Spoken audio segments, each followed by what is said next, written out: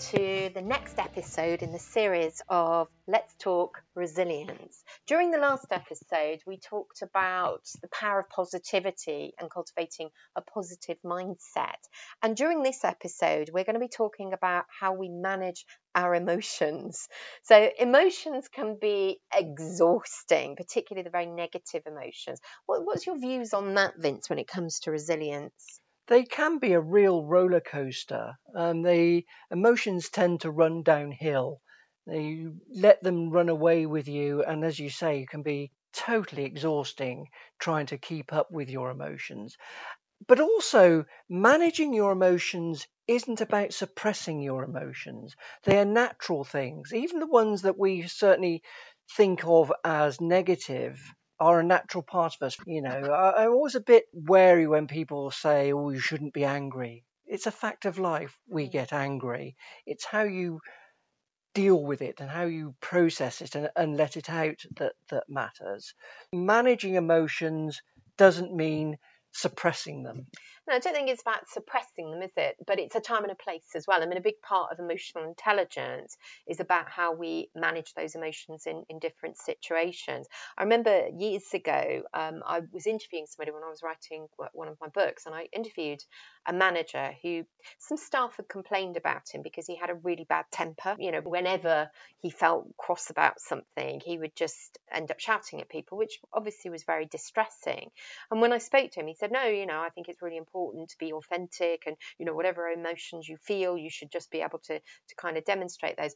I'm not entirely sure I kind of agreed with that point, because he wasn't really thinking about how it affected other people. So I think when it comes to emotions, it is important to be able to express yourself. Absolutely. I don't believe in living a suppressed life, but I think it's time and place as well, isn't it?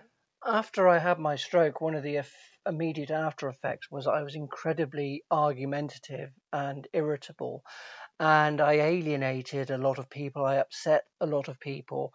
We've talked about cognitive behavioral therapy, and that helped me deal with it. I went through that rather arrogant phase of saying, I'm just being me. I'm just being natural. I have a right to be angry about this. But I was losing sight of how much it hurt other people. I always remember, in any job, we all have an annual appraisal. And my manager said, you have no idea how many people are scared of you. That was a wake-up call, because I didn't have any idea. For me, it was all about me. It was all about, I have every right to be angry about this.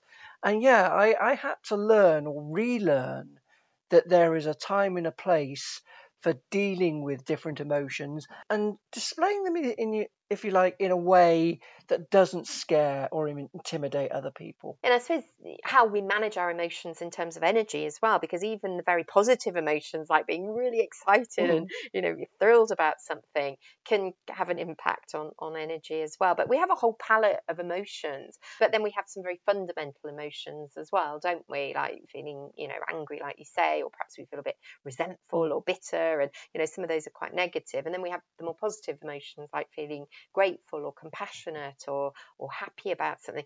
Ultimately, we can choose with our thoughts the emotions we have. What you've just said reminds me of an incident just after my mum died. My mum died in a care home. I was in the room with her. She died about 10 minutes previously, and there was a knock on the door. I thought it was one of the care home staff, and I said, come in. The door burst open. It was Mum's best friend, Anne. Anne, lovely though she is, has no self-awareness. And she burst into the room and said, hello, Sylv. Oh, she said, realising that she'd arrived 10 minutes too late. She then went into this long monologue of, oh, isn't this a lovely room? Oh, I hope I get a room like this when it's my time. I love those curtains. Where do you think they got these curtains? And I'm thinking, my mum's dead. And that's a humorous example of positivity in the wrong place. Yeah. Oh my goodness. And also the relevance of those emotions in different situations, I guess, isn't it? I remember a story years ago I was told, and I love this story because it's a story about a Cherokee Indian grandfather. And one day he's talking to his young grandson, and he said, inside all of us, there are two wolves that fight. One of the wolves is good and the other wolf is bad. And the good wolf is all about positive emotions like gratitude and compassion and happiness and joy. And the bad wolf is all about the negative emotions like bitterness and anger and jealousy and hate. And the little boy looks at his grandfather and says, "And which wolf wins?" And the grandfather says, "The wolf you decide to feed." And I think that's a wonderful story that highlights the power and the control, I guess, that we have in terms of how we influence our emotions, because every thought we have will lead to an emotion. So whenever we feel a burst of emotion, it's useful to wind back and think, well, what was I actually thinking about? Because if we dwell on the negative emotions and we keep building them up, then they can become quite overwhelming. That links back to what we talked about in the previous episode. You know, you can choose whether your glass is half empty or half full. You can choose which emotions to feed off. And, you know, there are some people who I do think get a perverse sort of pleasure of feeding off the negativity. But I think that responsibility we have about how, you know, we offload to other people, because like you say, you know, there are times we're going to get angry, you know, and there are times we'll be upset about things.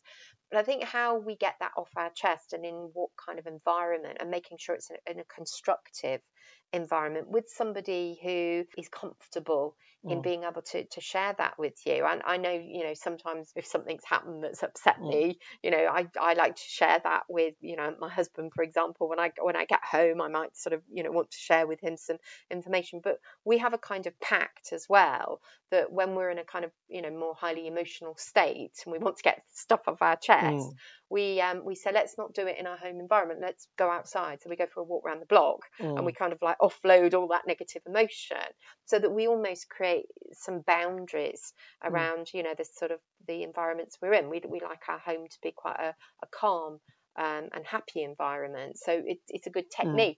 And humour as well. I think, you know, sometimes we can get ourselves worked up about things, and being able to introduce a little bit of humour to be able to diffuse that can be very powerful, because, you know, we get our knickers in a twist and get, as you say, quite worked up, and we don't always see that. Being able to kind of diffuse that, and it doesn't mean you're marginalising how you feel, it just helps bring in a bit of perspective as well. I remember once in the Lake District, we got lost on a walk. I just got totally confused about where we were, and I walked us into a bog, basically, and I sank up to my knees in this bog, and that was like the breaking point for me, and I had a complete and utter tantrum. And had anyone happened by, I was knee deep in this bog, ranting and raving at no one in particular.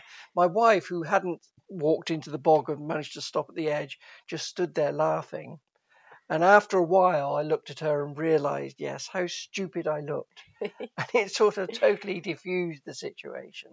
So humour can be a great way of dealing with things. So when you get into a conflict situation, have you got any tips on how you personally resolve your difficulties? Well, one thing that I've hit upon is the whole concept of the safe word. And I know safe word is something associated with the bedroom, but actually it's a good way of resolving conflict, because sometimes you know that you're going to have a stressful situation. You, for example, moving house, and you know you're going to be bickering and whatever. So, for example, when my wife and I moved house, we agreed a safe word. And sure enough, when we were getting annoyed with each other about who hadn't unpacked this or who'd lost that, we said the safe word, and then you park it.